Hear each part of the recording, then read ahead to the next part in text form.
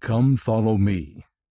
Matthew chapter 26, verses 26 through 29, and Mark chapter 14, verses 22 through 25. The Life-Changing Power of Remembering Him, by Elder David A. Bednar of the Quorum of the 12 Apostles.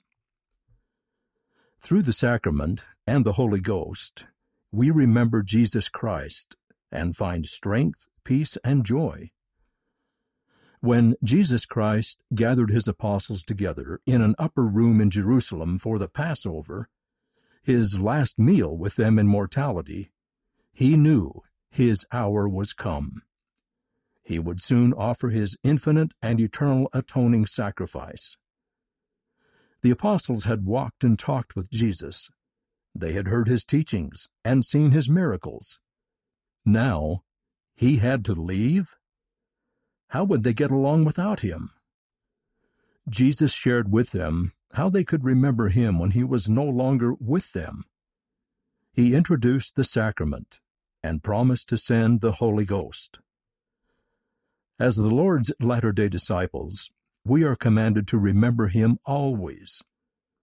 As I share how the sacrament and the Holy Ghost help us remember and follow Jesus Christ, I invite you to consider ways you can better remember and follow him every day.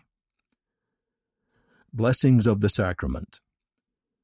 During the Last Supper, Jesus blessed bread and gave it to his apostles, saying, "Take, eat, this is my body." He then took the cup and gave thanks, and gave it to them, saying, "Drink ye all of it, for this is my blood, which is shed for many." He said, "This do in remembrance of me." As members of the Church of Jesus Christ of Latter-day Saints, we are commanded to partake of the sacrament each week. This holy priesthood ordinance is a repeated invitation to repent sincerely, be renewed spiritually, and remember Jesus Christ. The acts of eating and drinking the bread and water do not remit sins.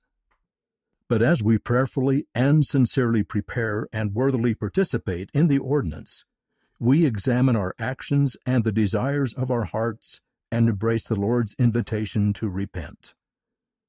When we offer the sacrifice he requires, a broken heart and a contrite spirit, we are promised that we may always have his Spirit to be with us. And by the sanctifying power of the Holy Ghost as our constant companion, we can obtain and always retain a remission of our sins. After partaking of the sacrament during a leadership meeting, President Russell M. Nelson said, "I made a covenant as I partook of the sacrament that I would be willing to take upon me the name of Jesus Christ, and that I am willing to obey his commandments." Often I hear the expression that we partake of the sacrament to renew covenants made at baptism. While that is true, it's much more than that. I've made a new covenant. You have made new covenants. Now, in return for which the Lord makes the statement that we will always have his Spirit to be with us. What a blessing! During the sacrament, we remember Jesus Christ and how he suffered, he bled and died for us. Thoughtfully preparing for and sincerely partaking of the sacrament brings spiritual renewal, heavenly power, and the Lord's promised blessings. Invite the Holy Ghost. Jesus promised his apostles that the Father would send them the Comforter, or the Holy Ghost, to bless them after he went away. The role of the Holy Ghost is to guide, direct, comfort, protect, and sanctify us. He can work with and through us only if we sincerely desire his constant companionship and appropriately prepare and invite him into our lives. To invite the Holy Ghost, study, ponder, and feast upon the words of Christ in the Scriptures. Pray continually. Faithfully act on promptings. Seek virtuous thoughts, actions, and language. Worship at home, in the temple, and at church. As you incorporate these righteous practices into your life, the Lord's promise is that you may always have His Spirit to be with you. A powerful change. When an angel of the Lord appeared to Alma the younger and called him to repent, Alma fell to the ground and could not speak or move for several days. During this time, he was tormented by the memory of his sins, but then he remembered that his father had prophesied concerning the coming of one Jesus Christ, a Son of God, to atone for the sins of the world. He later recorded, "As my mind caught hold upon this thought, I cried within my heart, 'O Jesus, thou Son of God, have mercy on me.' And now, behold, when I thought this, I could remember my pains no more." It was not the angel's appearance that changed Alma. Remembering Jesus Christ and His atoning sacrifice led him to repent and pray for forgiveness and mercy, to feel exquisite joy, and to become a devoted disciple. When you remember Jesus Christ and earnestly seek and follow Him, He becomes much more than the central character in Scripture stories.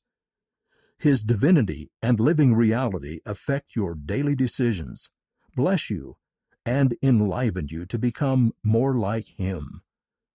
This powerful change begins when you remember Jesus Christ. My hope for you.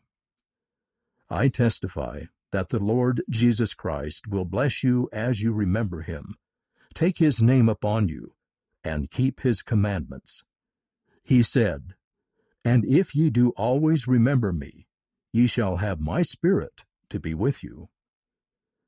I hope that the next time you partake of the bread and water during the sacrament, you will say in your heart, "I'll never forget Him or His sacrifice for me.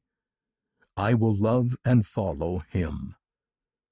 I pray that you will carry this resolve with you throughout your life.